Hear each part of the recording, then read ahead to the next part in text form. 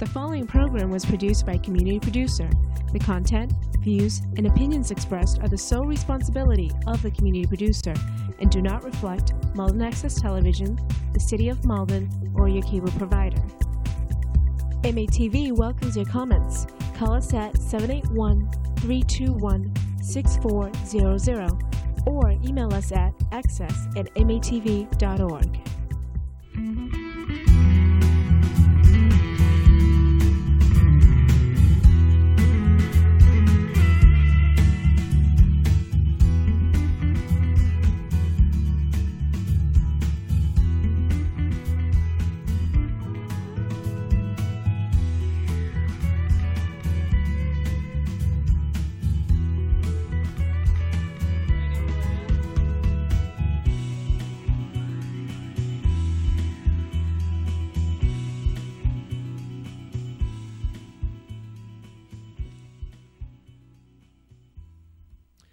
Good evening, and welcome to Malden 02148. I'm your guest host this evening, Ed Lucy, and I have two guests. I have Ernestine Gallegos, family advocate.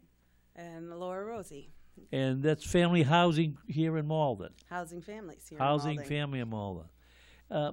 Now, you've been with them quite some time, approximately 10 years. Yeah. But they go back more time than that, and as a matter of fact, they had different names in the past, I think, haven't they? They've had a few different names. I believe the first one was Tri-City Housing Task Force, and it started out just in a small building around the corner from where we are now on Broadway, with a unit of three shelter units there and a staff of like 4. And now we're housing families, and we have 100 units of emergency shelter and 80 permanent. So we've grown quite a bit. To say the least. And you're currently, your main office is where? We're at 919 Eastern Ave. 919. Just to maybe give a little bit of an overview or a caveat, maybe, that some years ago, the Lucy Insurance Agency was on Cross Street in Malden, and that's the location of what used to be a credit union, which is no longer in business. And we ended up with a tenant, which was Family Housing. Housing Families. That's right, but they didn't have that name then. Okay. And interesting enough, eventually, while they were there as a tenant, the agency decided they wanted to make a move, and as a matter of fact, to kind of tie some other loose ends together, Patty Kelly was at that time connected to the organization. Mm-hmm. So as it happened, Housing Family bought our property. We moved to Eastern Avenue. Yes.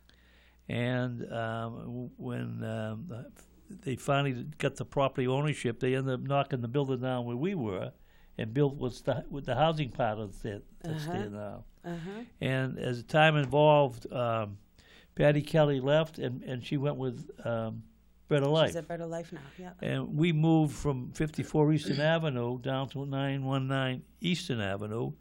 And Bread of Life moved in where we were moving out. So they're still there now. Uh-huh. Mm-hmm. And a little time further passed, and the owners of the property where we were renting relocated, and the new tenants became Family Housing. So we're still there. The insurance agency's there, and you're there. So we're following you. It's a little bit of a small world and a 6 degrees of separation. But basically, how do your functioning is? You mentioned how much you're involved now with rental units and owned units. Could you give us a little background on how people end up helping Sure. you and you helping them?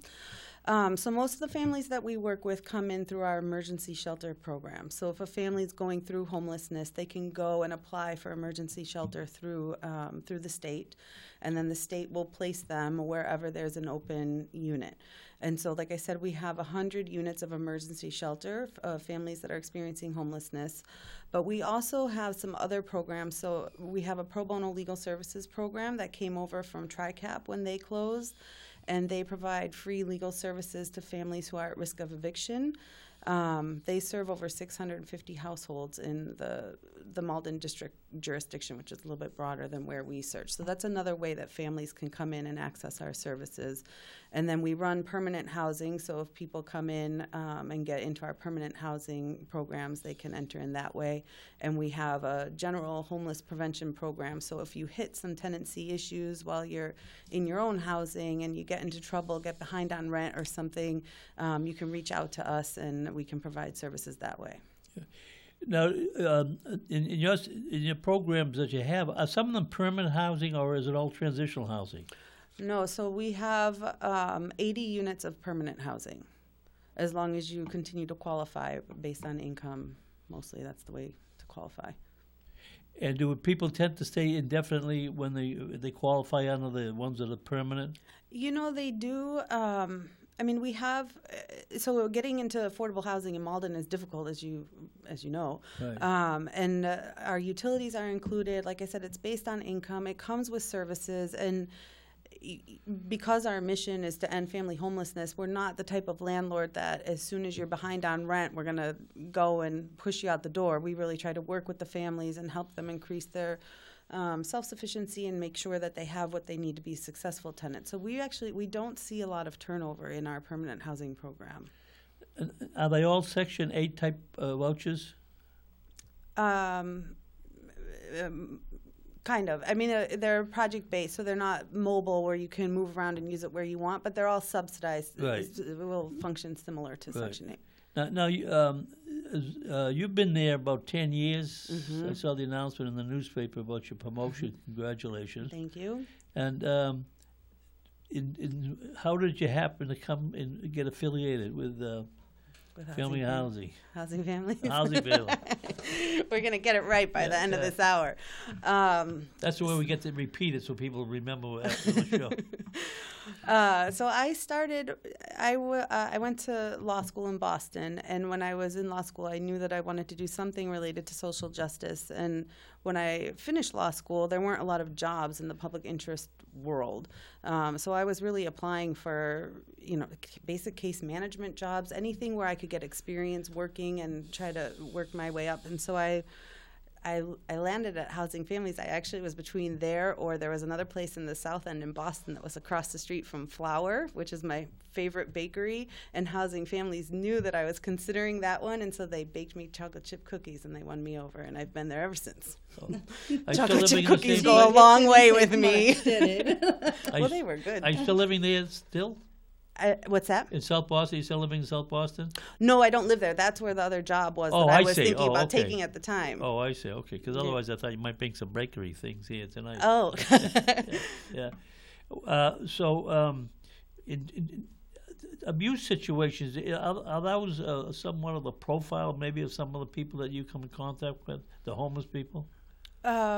So I think, as in much of the population, we see a fair amount of domestic violence. I wouldn't say that's the primary cause of people coming to us, but you see a fair amount of domestic violence in our world. Yes. Yeah. The people, how do they get in touch with you? Do you how will someone know how to contact you if they were in need, if they fit one of those situations that you deal with? You said homeless. Now, are those people sometimes evicted from units and they're in shelters? Mm-hmm. So Google goes a long way. A lot of people, I think, Google us. But like I said, most of the time, if they're having housing instability and they don't have a home to stay in anymore, and they go and apply for emergency shelter, they'll end up getting placed with us through the state. So we can't just take someone off, because a lot of people do Google us, and then they'll show up in the office, and we can't just take walk-ins. But most of the people get placed through DHCD. Yeah.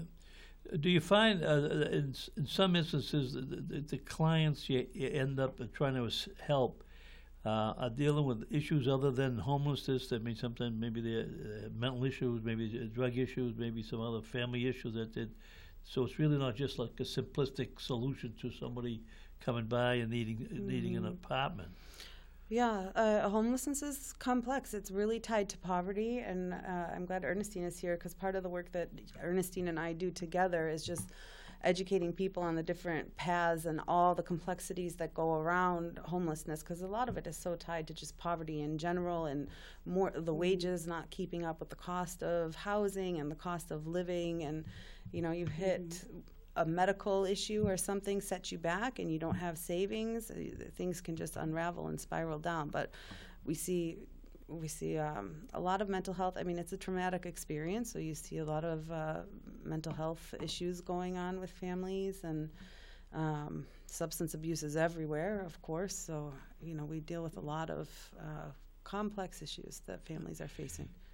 There have been occasions, and it seems to go in cycles. The state, because you alluded to there, the shortage of available housing, and so they make arrangements with motels, and the state then goes through a period of time where they have people that have homeless that need housing, and they put them in motels, and obviously.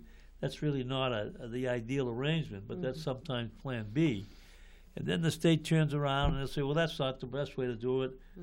Let's vacate that process. And so they do, and then time progresses, and they turn around the next thing, because there have been some motels in this area that have been sites for the homeless people. And, of course, in a lot of ways, they don't get a lot of support while they're there because they're isolated. Literally, they're separated out on a highway sometimes, and sometimes they obviously have young children who have to go to school, and then you get the problem of commuting on buses and whatever. Yeah. I think the state just stopped doing that again because there was, there was one site here on Route 1 that the owners did it, then they changed owners and they stopped it. But is that still an option the state uses? So I don't envy the state for the task that they have to manage, because if you qualify for shelter, the state has to place you somewhere. And so there's only a fixed number of shelter units in the system that are actual apartments. And it's hard because we have scattered site units for shelter, but it's eating up housing stock too.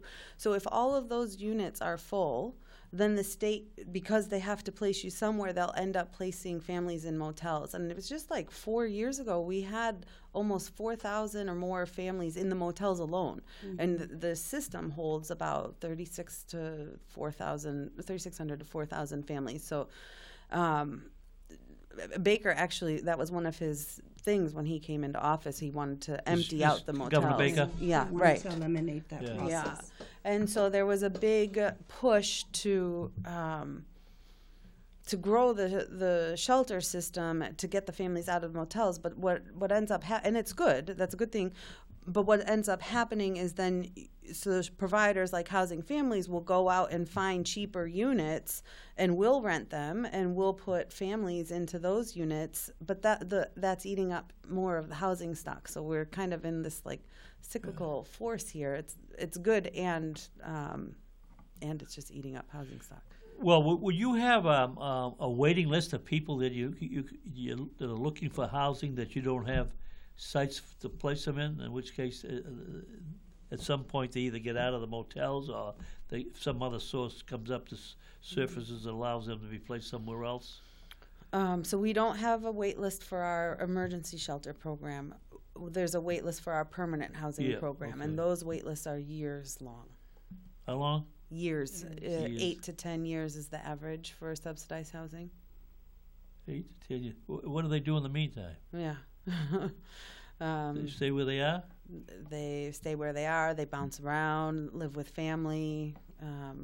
What are their options? Couch surf, stay in emergency rooms at hospitals, at different clinics. They're able to, stay under that roof until they're thrown out. Yeah.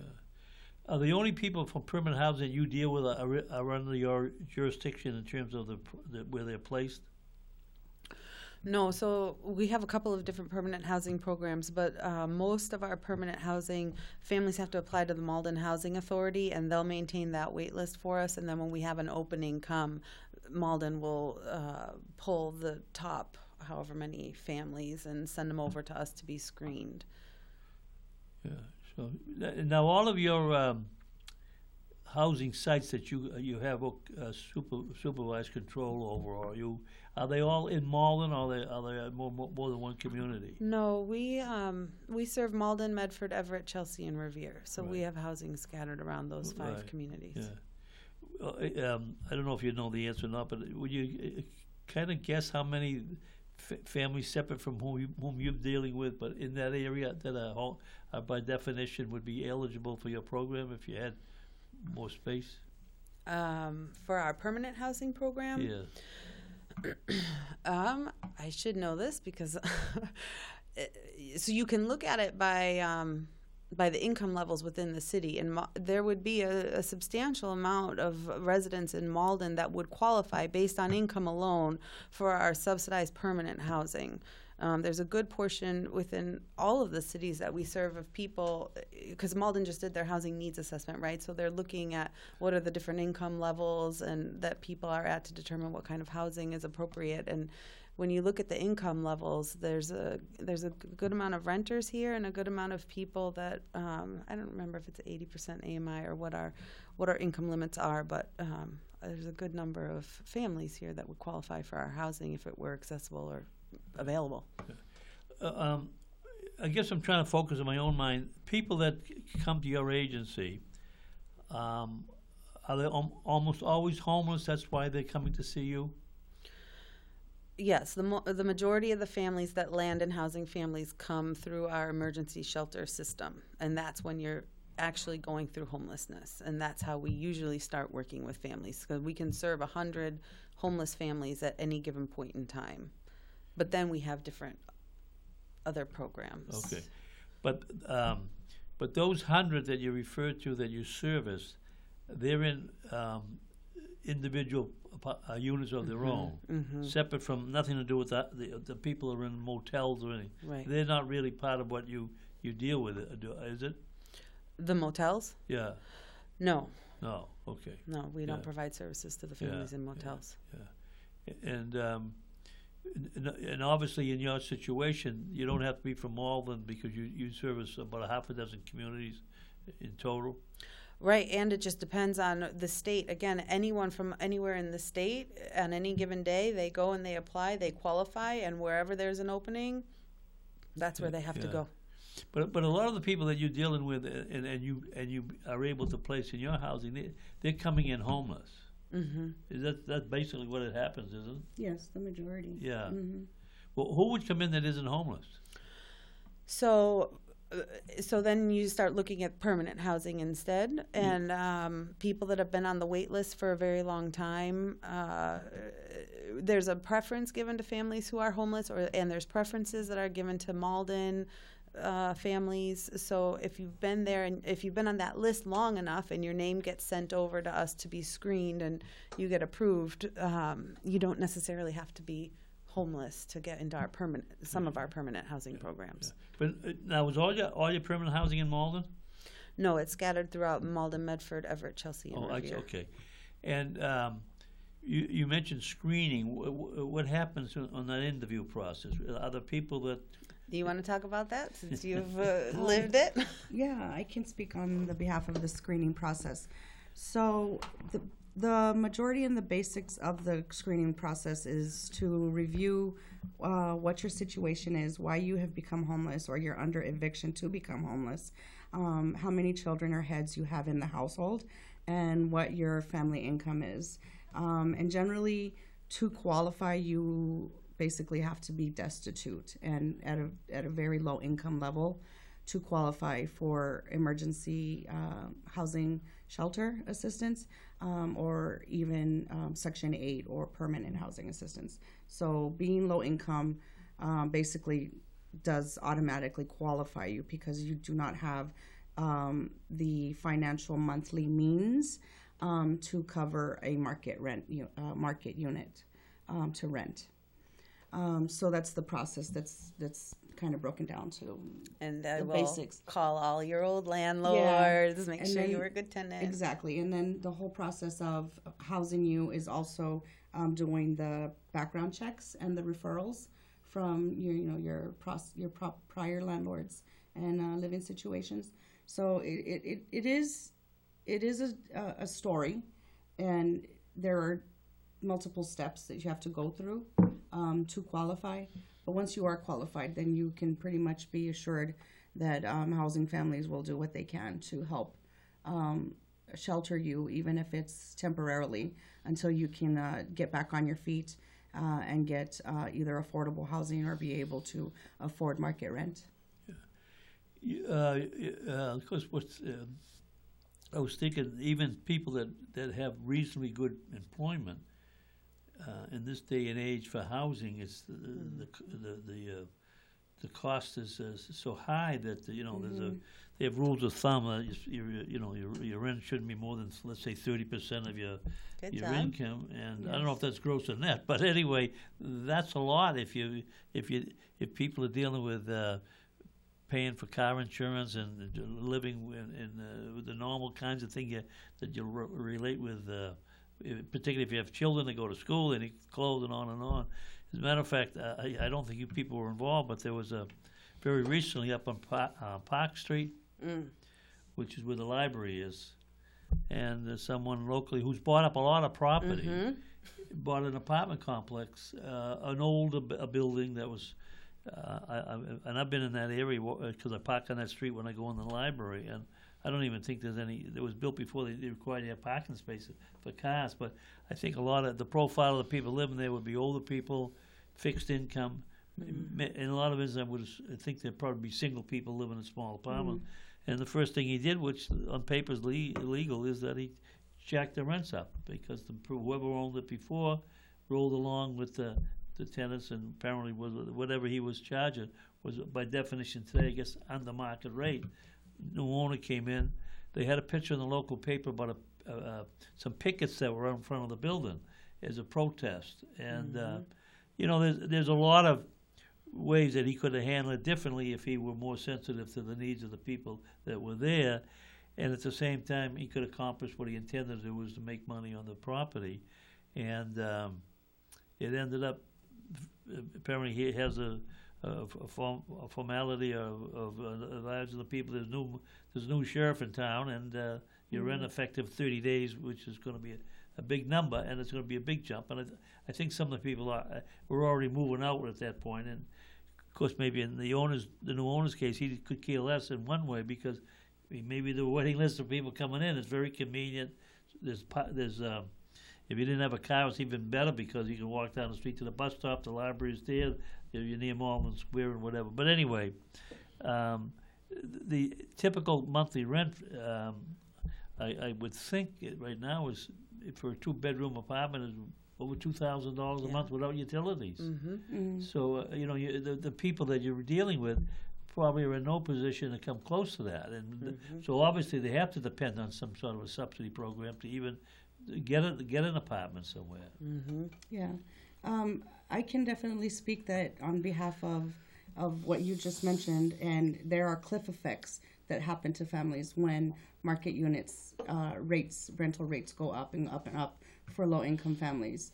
Not only does it make it become a burden to them financially, but there are the cliff effects that go along with them becoming homeless, and as well staying homeless once they are in a shelter situation because of the financial gap and the financial need. So that does make a big difference for families trying to keep up with the cost of living and the market rate. Yeah. I don't know how it would apply with your organization, but I happen to have personal knowledge of a situation that someone had been renting in a complex for about 40 years, and was married, had 2 children, and literally they grew up to adulthood in that complex. And then for a number of personal reasons, some of which were personal issues that they ended up having, the husband got sick, he passed away, she had some personal issues with herself. She got evicted for meantime there were a couple of changes of owners. She ended up getting evicted for non-payment of rent. And the thing that surprised me to find out, and I don't know if that would apply in your case, when she applied for housing at the housing authority, one of the requisites was that she had to even be eligible. She had to make arrangements to pay for the rent that she didn't pay or that she owed when she got evicted. Is that part of the requirement? It seems kind of a tough reach because of the. I would say in my experience over the past 10 years, different housing authorities will manage that differently. Yeah. And some might be really strict and say you have to pay this money back or you have to be on a payment plan. Others might look at the bigger picture and understand like what happened and take into account, okay, someone passed away, you lost income. Part of it also might depend on sometimes if you owe another housing authority money, you have to get that debt clear. So if the family's coming from, a different subsidized program, that could have a different impact. But if it's general market rent and there's situations that are contributing to you not being able to afford your rent, I think some of the housing authorities might manage that differently. Yeah, yeah. Well, anyway, I thought it was rather odd situation because here you get someone had a long track record of being a good tenant, and all of a sudden at the end, because of issues that for some of she created herself, it still was that should counted for a lot. And I was surprised, and as it turned out, she didn't get housing anyway. Oh, gee, that's... No, that's just, but then she also didn't pay the rest of the rent, I don't think. But that's another whole story. But anyway, so are some of the people in your program, are they Section 8 qualified people? Yeah, so a lot of the families that we work with while they're going through homelessness, they will end up moving out of shelter because they get a Section 8 voucher and they can use it anywhere in the States, actually. But if you provide an apartment for them, they could stay there under the certificate that they have or the voucher. So vouchers get used in regular market rate apartments, and Housing Families doesn't own market rate units. We only own subsidized housing, and you can't put a Section 8 subsidy on top of another subsidy. So if our families get a Section 8 voucher, they're going to go find Joe the landlord or someone else who doesn't have subsidized housing. Someone who will accept their Section 8 voucher. Right. Yeah. Your experience, sometimes the people coming to you with problems, that's the reason they are in the situation they're in. When you take them in, do you sometimes find that they don't adhere to the rules that you provide? There must happen to some instances that you can't keep them. Well, I mean, just speaking as a parent, you have to suddenly live within this system of pretty strict rules, and there's curfews in place, and you have working parents that are trying to get to South Boston, and they have to be in housing back in time for curfew, or you have to do your chores. So it can be onerous for families to have to adapt to some of the rules that they have. I don't know if you had... Besides keeping in mind, like, the situation with myself and my son, and I know that I'm aware of some of the other families that were also in shelter housing in the same area that we were here in Malden, you got to keep in mind that you're also being confined to very small quarters. Mm-hmm. So my teenage son and I were in a one-bedroom shelter unit for just a little over a year. Yes. Yeah. And he basically stayed in the living room kitchenette area, and then I stayed in a little small bedroom that kept a little full size, not even a twin size bed. And it's tough. It's really tough sharing small quarters like that. That's really just applicable really for one person to be comfortable. Right. Any more than one person, it's tough. And so I'm speaking on behalf of myself and my son that it was tough, but then there's families that have multiple children, or even couples that have 2 or 3 children, and here they're sharing a very small 1-bedroom, possibly in very rare case a small 2-bedroom apartment if it's multiple children, but that's only because of the guidelines that they're able to get that extra space, even though it still is minimal. So I think one of the saddest rules but also happy when you see families move out, there's no sleepovers. So, kids, younger kids, they want to have their friends sleep over for birthday parties, and you can't do that. There's one family, I remember the kids, like, when you talk to them about why they're so happy to be living in their own new apartment and how excited they are for their birthday party, they're going to have, like, a sleepover with all their friends. So there are rules in shelter, and they can be tough for families to stick to. I mean, I think they're there for a reason. You're trying to keep a bunch of families safe, but it's hard. Yeah. Do you have volunteers that are affiliated with your organization? Yes, we do. Yes. Many. I'm one. Oh. Yes, I'm on the board and on the committee, and I'm also honored to serve on You're on Homes for Families Homes board. for Families board committee, or I'm a board member with Family Laura. homes? No. Different. It's a different organization that we're. They're located out of Beacon Hill in Boston. Yeah. And so we both serve on that board there, and as well serve on a couple of subcommittees from that board to stay involved and to help push through legislation any of the guidelines and the regulations that need to be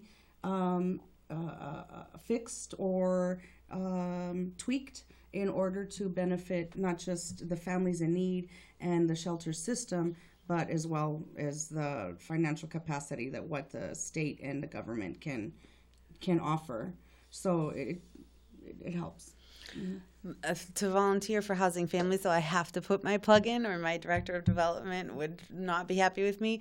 We take volunteers. So one of the programs that I didn't mention earlier, we have a Great Youth and Families program, and it's a unique, it's kind of like an after-school program where there is on-site counseling available for children with the academic tutoring. So we talked about before, there's a lot of trauma that kids go through, and that can manifest in different ways when you're in the school setting.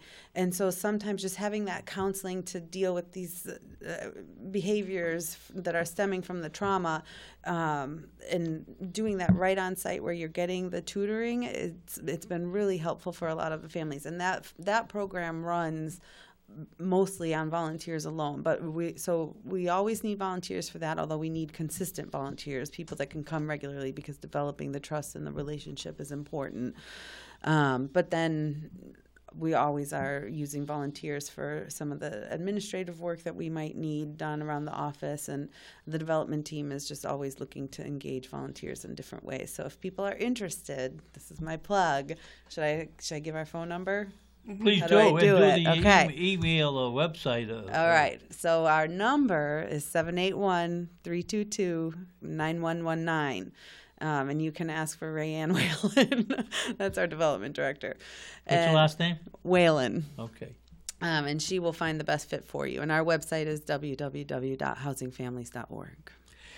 Now, what would the profile be of someone that wanted to volunteer? How would they fit what you need with their interest in being involved? Yeah, it depends. I mean, we have such a huge range of people that volunteer. We have kids that are in school and have to do volunteer projects. They might help clean up some of our spaces that need to be organized, or they might do some drives for us. Like I said, we have, if you're good with kids and you're patient, you can do tutoring for children. We need a lot of tutors. Sometimes we just have events where we need people to help out. So we really try to listen to you. What is it that you're looking for in the experience, and what do we have that might be a good fit for you, so that it's a good experience for everyone all around. Mm-hmm. Now, most of all your adults? Excuse me, all your volunteers. That sounds like a bad. Yeah. Okay. Yeah, they're All not of our all- adults they're are not all adults. adults That's either. another topic. No, you think they are. They think they are, but they're not. No. Are all the volunteers adults? No. No. Was that your question? Yes. No, like I said, we have some that are children. We have Malden Catholics and some teens Oh, over. gee whiz, you jumped the gun. I was just going to say, yeah. Malden Catholic. Go ahead, I'm sorry. Yeah, no, they have been great supporters of ours. Yeah. And yeah, we have teenagers often coming. We have a to team help of us out. team builders as well. Our network in our group is pretty large. We tend to collaborate very well, even with Homes for Families out of Boston and Housing Families. There's a lot of collaboration and networking that goes on to help shape the system. Yeah, because when you, as you were talking before, I thought I'd give you a big hot prospect for a lead. Well, I was thinking of Malden Catholic as a school that is part of the graduating group for the seniors at least. They make themselves available to do city Community civic service. projects, Right, and, right, and yeah. other things like that. And I think also at Malden High they have within the school itself there are perhaps clubs or groups within the graduating class or even the undergraduate who volunteer time and as part of a service project. So Yeah, and we have good, even like Tufts University. When we have, like, for example, meetings in the evening for families, you know, as a mom, you got to do something with your kids. And so a lot of times we'll have childcare provided, and we'll have college-age kids that are there and doing activities with the kids while the parents can focus on the meeting. We've had people cook meals for us because the way you get families to meetings is you have childcare and you have food and transportation. But we've had people cook meals for us for our meetings. And so there's a lot of different ways that people can get involved. Are you coordinated with Bread of Life to any extent? Because they have those meal sites that they make available. So Yeah, we refer a lot of our families over there for, especially Thanksgiving time. They do such great work over there. they at do. Bread of Life, You're right. Yeah. Oh, Yeah. nice. I didn't know that. Well, I'd like to add that for myself getting involved, it's really a mixed blessing for me becoming homeless, because for many years while I worked in Boston as a Section 8 coordinator in affordable housing and low-income housing, I did see the dire need for communities and low-income families that do need affordable housing, and affordable housing right away, not being on a wait list for 5 or 10 years, but as quick as possible. Otherwise, they are couch surfing or bundling up with other families in order to have a roof over their heads and survive. My mixed blessing, I say, is that for many years while I was doing that Section 8 housing and I saw that dire need, I always used to say, one day I want to get involved with an advocacy group to help shape our policies and our programs, because I see where, as a Section 8 coordinator, I could see where the gaps were. And again, it's been probably a little over 6 years that I haven't been working in as a Section 8 coordinator in affordable housing, but doing that for so many years, I always said I wanted to get involved with the group, wanted to get involved with some nonprofit. It never happened until it hit my doorstep, until it hit my feet that I was becoming homeless with my son, and then that's what pushed me to get involved with housing families, is becoming homeless and ending up on that road and on that journey. And being on that journey, I met Lara, and I'm very grateful to say that along with her guidance and the guidance of housing families, I was able to move forward, get back on my feet. After my divorce, my husband passed away. My health failed drastically. I was diagnosed with fibromyalgia, and I was no longer able to work. Again, my husband passed away after our divorce, so I didn't have that income to help. My son was still in middle school at the time, just barely getting ready to enter high school. And so being on that threshold of being unstable and getting shelter housing, emergency shelter housing out of that's what was able, and then my disability being approved was what was able to help me get back on my feet. Then, thank God, also through housing families and all of their support, I was awarded a Section 8 voucher. Once I was awarded that Section 8 voucher, within a few months, I was able to find permanent housing in Boston, and I'm grateful to say that it's been 3 years now that I've had my permanent housing with Section 8, and I have been on the advocacy group. And your son, does he have sleepovers or? Well, he just graduated high school now in June. He graduated out of Boston Arts Academy with honors. Jacob. Yes, Jacob. I'm very proud of him. And it was also tough for him too. He has his story behind this whole process that he has to live with, and also help him to grow and become a better young man and a better individual for our society. But I am very thankful to, and I love the fact that I can be part of a group or a number of groups that is helping to shape our housing stock for low-income families. I'm glad that you brought up your son. And I'll go back to our volunteer thing.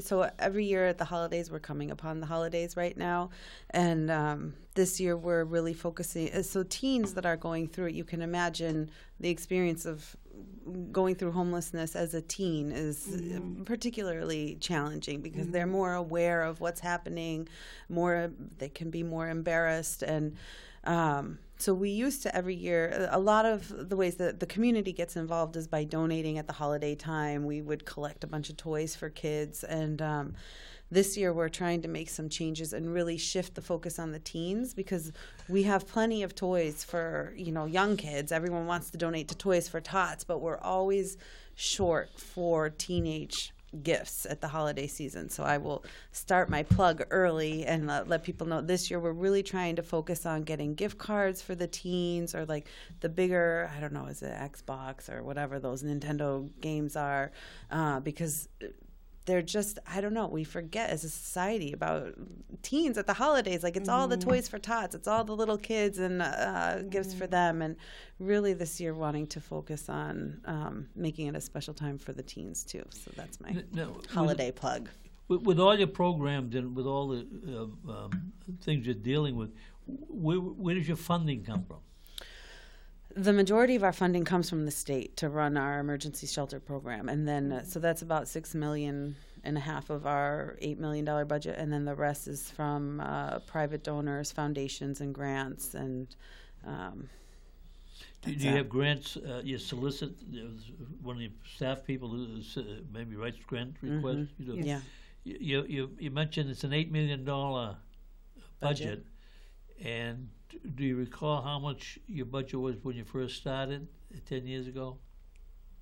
Well, I wouldn't have been paying attention to those types of details, but I do know that our budget has, because so what happened is we doubled our shelter program. Remember, we were talking about the motels, and so the state asked people to build out their shelter program, and so I want to say we were probably at $4 to $5 million, and then when we added on 50 more shelter units, and our contract money for that went up. So I would guess that we would have been around a $4.5 million organization 10 years ago. The situation, there are good stories to talk about, the people that come into your circle, so to speak. But then, of course, sometimes the people are in those situations because they've had personal problems they're dealing with in life, and they carry that with them when they go to the next spot. Now, you have situations. What happens if someone fails in your system? They don't follow the rules. You have to make a decision about they'd have to leave. Yeah, They go back to the homeless shelters? Well, no, because they won't qualify. So we really try to work with families as long as we can, because once they get terminated from shelter, it's a really detrimental consequence, because they won't qualify to come back in. I think it's 2 years that you won't qualify for assistance. It's either a year or 2 years. I'm pretty sure it's 2. I think it's something like 18 months to 24 months, something like that. Yeah. So yeah, it's hard. I mean, we all have personal problems and challenges and different levels of skill to manage that, and different levels of support, quite frankly, because, some of us hit a problem and we have family that we can go to for help, and some of us just have to scrap by and do the best that we can, and people make decisions that we don't understand. So we really try to build that relationship with the families and avoid that at all costs. But in some of your sites where the people live that come into your program, it could be say a larger house where you have several families living within the house. So yeah, we a couple of the properties that we own, they are houses with like condos, kind of. I mean, apartments carved out within it. So there's nobody is sharing a kitchen. They're not sharing bathroom space. Everyone has their own Oh, they do? living space. Yeah. Okay, yeah, because I was thinking of one site, I think is under your supervision. I'm not going to name it, but and I kind of thought that was maybe like it was a group housing thing, but apparently would not be. Yeah, no, we don't do that. Okay, I see. All right, yeah. Well, I know in the fall you mentioned about the holidays for gift cards and all, but don't you have also people give like school packs? Yeah, when school starts, we do a backpack drive. That's over now. We've distributed all of our backpacks, but that's another way that people get connected too. Yeah. Your private sources of funding, separate from the state, are they corporate or more than individual? We're building out our corporate donor base now.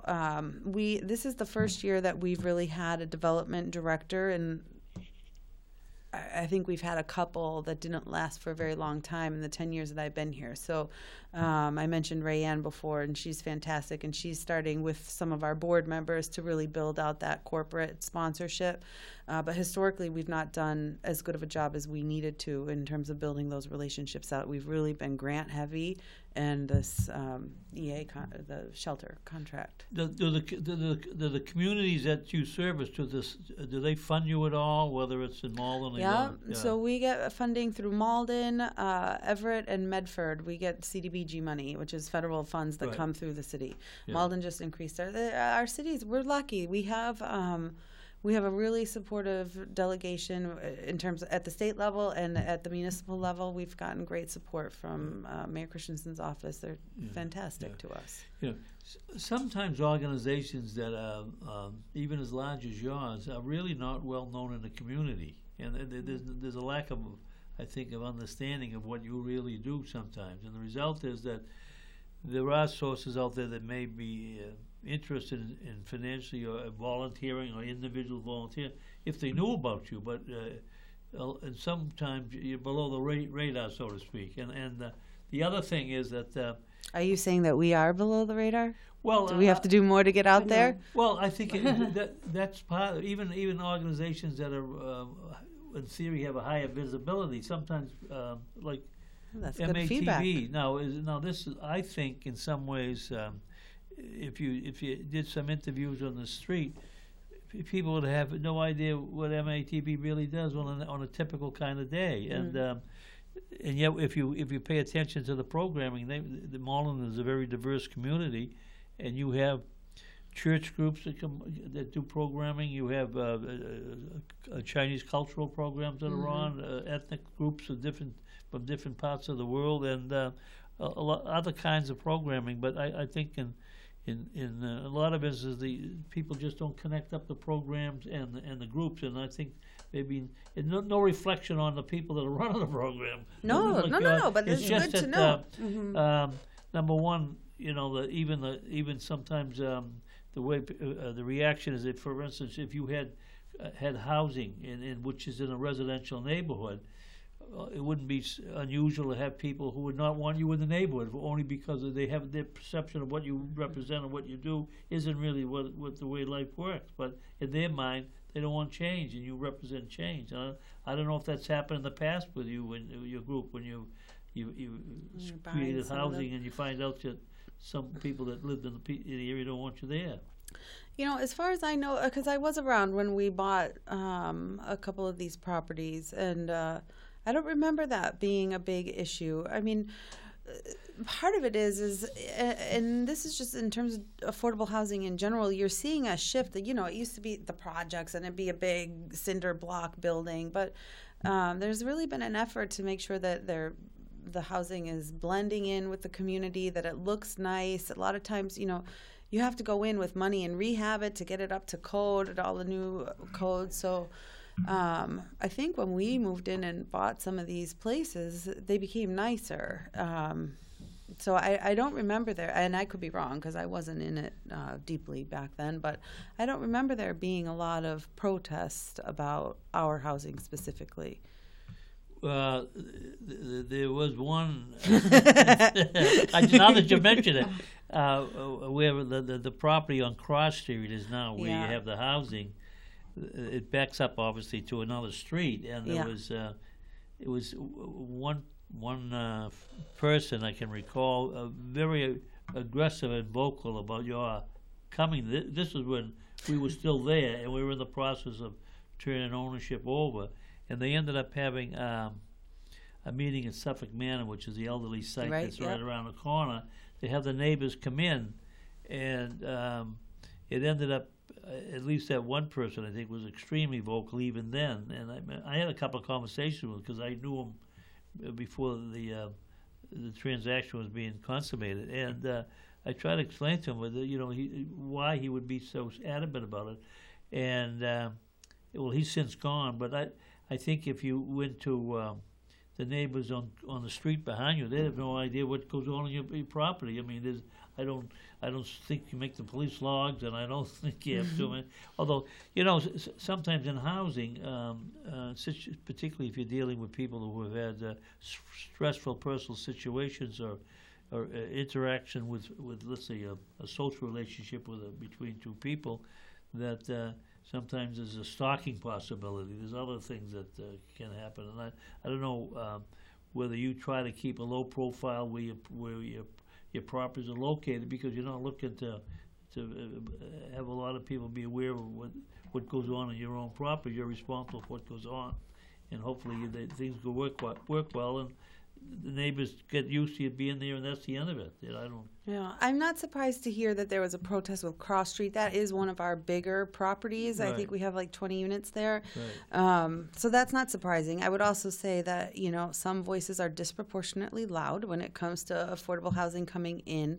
And I would hope that as a community, we can all do a better job of getting the positive voices out there that are in support of it, because you don't get heard, and then these one-offs or couple-offs are, their voices are heard and recorded down. That would be one thing. But the other of our units, they're houses. They're houses that we have bought that we've converted into apartments, and those ones I don't know that there was protests. I don't think that we're intentionally trying to be under the radar. I mean, Cross Street, we have our sign out in front. Some of the other ones, more just out of respect for the families that are living there. If we're running them as a shelter, we might not be advertising that it's housing families. But I wouldn't say that it's an intentional thing, intentional act on our end to run under the radar. No, I was thinking more like in terms of under the radar, that there's a legitimate reason why. Because sometimes people come with issues when they come under your program, and they've left a life that maybe has left them in a very difficult situation. So maybe they don't want to have it be known where they're currently living, because they have these issues they're dealing with from their former life, so to speak. And so there'd be reasons why you wouldn't want to be making a lot of public announcements about your sites, and obviously you can't satisfy all the people that need your services, and therefore, as you mentioned, it takes a long time to even be eligible. Well, it's really unfortunate that there is a bad stigma attached to low-income families and affordable housing, and I think a lot of that does have to do with the media and what's portrayed and what's given, and also the different television networks that shine a light on homeless families in a negative manner or in a negative way. It really is just a stereotype. That's exactly what it is, and it's unfortunate that there is that stigma that's attached to the programs.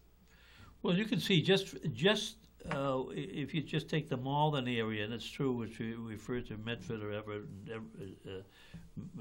is Melrose part of your area that you cover?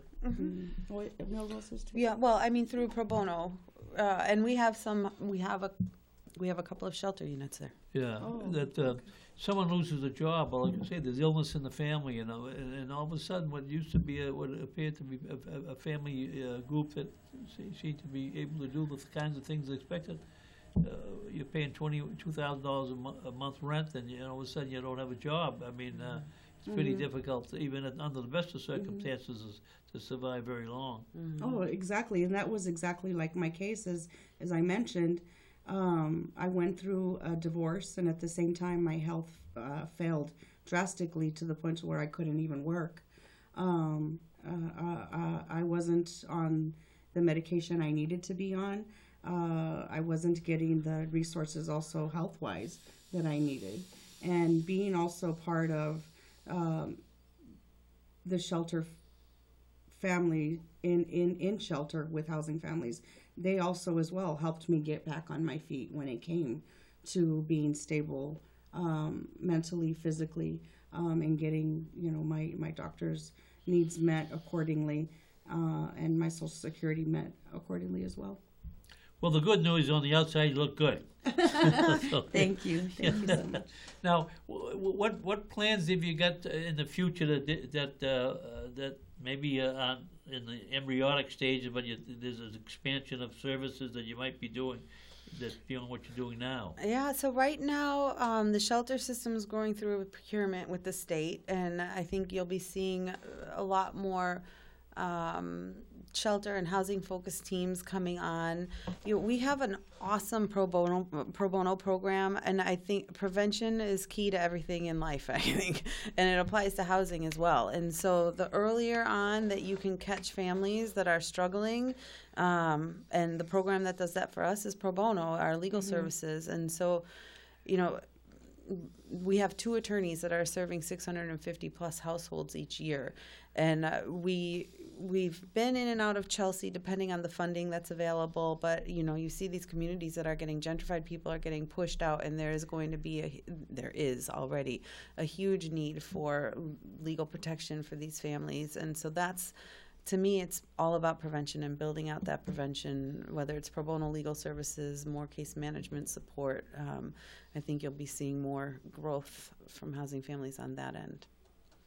Now, maybe we might just want to mention one more time your phone number, so if anybody is interested in getting involved as a volunteer, or they may have other ideas to maybe help in other ways that we haven't talked about, let's give them a phone number. I'll put a plug in. If you're a landlord out there that wants to work with housing families, we're always in need of more units. So 781-322-9119, and www.housingfamilies.org. That's housing family, not family housing. Not family housing, housing families. Yeah. You're going to get everyone confused. Yeah, I know. I'm sorry to say that. Right, I should have done that. No, though that's okay, because it took me a year to also get that right. I kept doing it backwards for a whole year. Well, we don't want to do it today, so we'll do it one more time. And I won't say anything. Housing families, www.housingfamilies.org. Well, anyway, and now I'm trying to think of what Christmas is coming up. You don't do a Thanksgiving kind of thing, do you? We don't do a Thanksgiving. I mean, Bread of Life has, and there's other places that do that. It's a lot to coordinate. Yeah. So we have, we'll have a holiday party for the families, and that's a nice time. Any family that's worked with us is invited to come, and we have that over at the Irish American. And then, like I said, we'll do a drive, but really this year we're not wanting to collect toys, really wanting to focus on some teen gifts and the gift cards and things like that. Do you have entertainment at your Christmas party other than Santa Claus? We do have a Mr. and Mrs. Claus. This is another way people have volunteered. So we have a woman that has come in, and she collects little knickknacks or things, and she'll have Monopoly money, and so everyone gets a certain amount of Monopoly dollars, and they can go down her table and buy some things. We have crafts, pizza, cookies. Music. Yeah. It's fun. I'll just emphasize one more time, 781-322-9119 is the phone number. Very good. And in any event, the hour's gone, and we hope that you'll take the time to, when you hear the show, maybe you come up with an idea that help them or volunteer sometime, or write a check. Or write a check. We love checks. Yes. And we love checks, and we love landlords. And if you haven't seen the whole show, it'll be rerun again on Saturday at 7 and Sunday at 10, and both times in the evening. So thank you very much for coming by. And Thank you so much for I've having learned us. a lot, and I hope your message has got out to some people that might in some way offer you some help and support, which you obviously can always use. The more help, the better. And an ounce of prevention is worth a pound of cure. That's true. Oh, yes. Thank you, Ed, for having us and for plugging us in. Well, I'm delighted to have you. I'm glad you were able to make it this evening.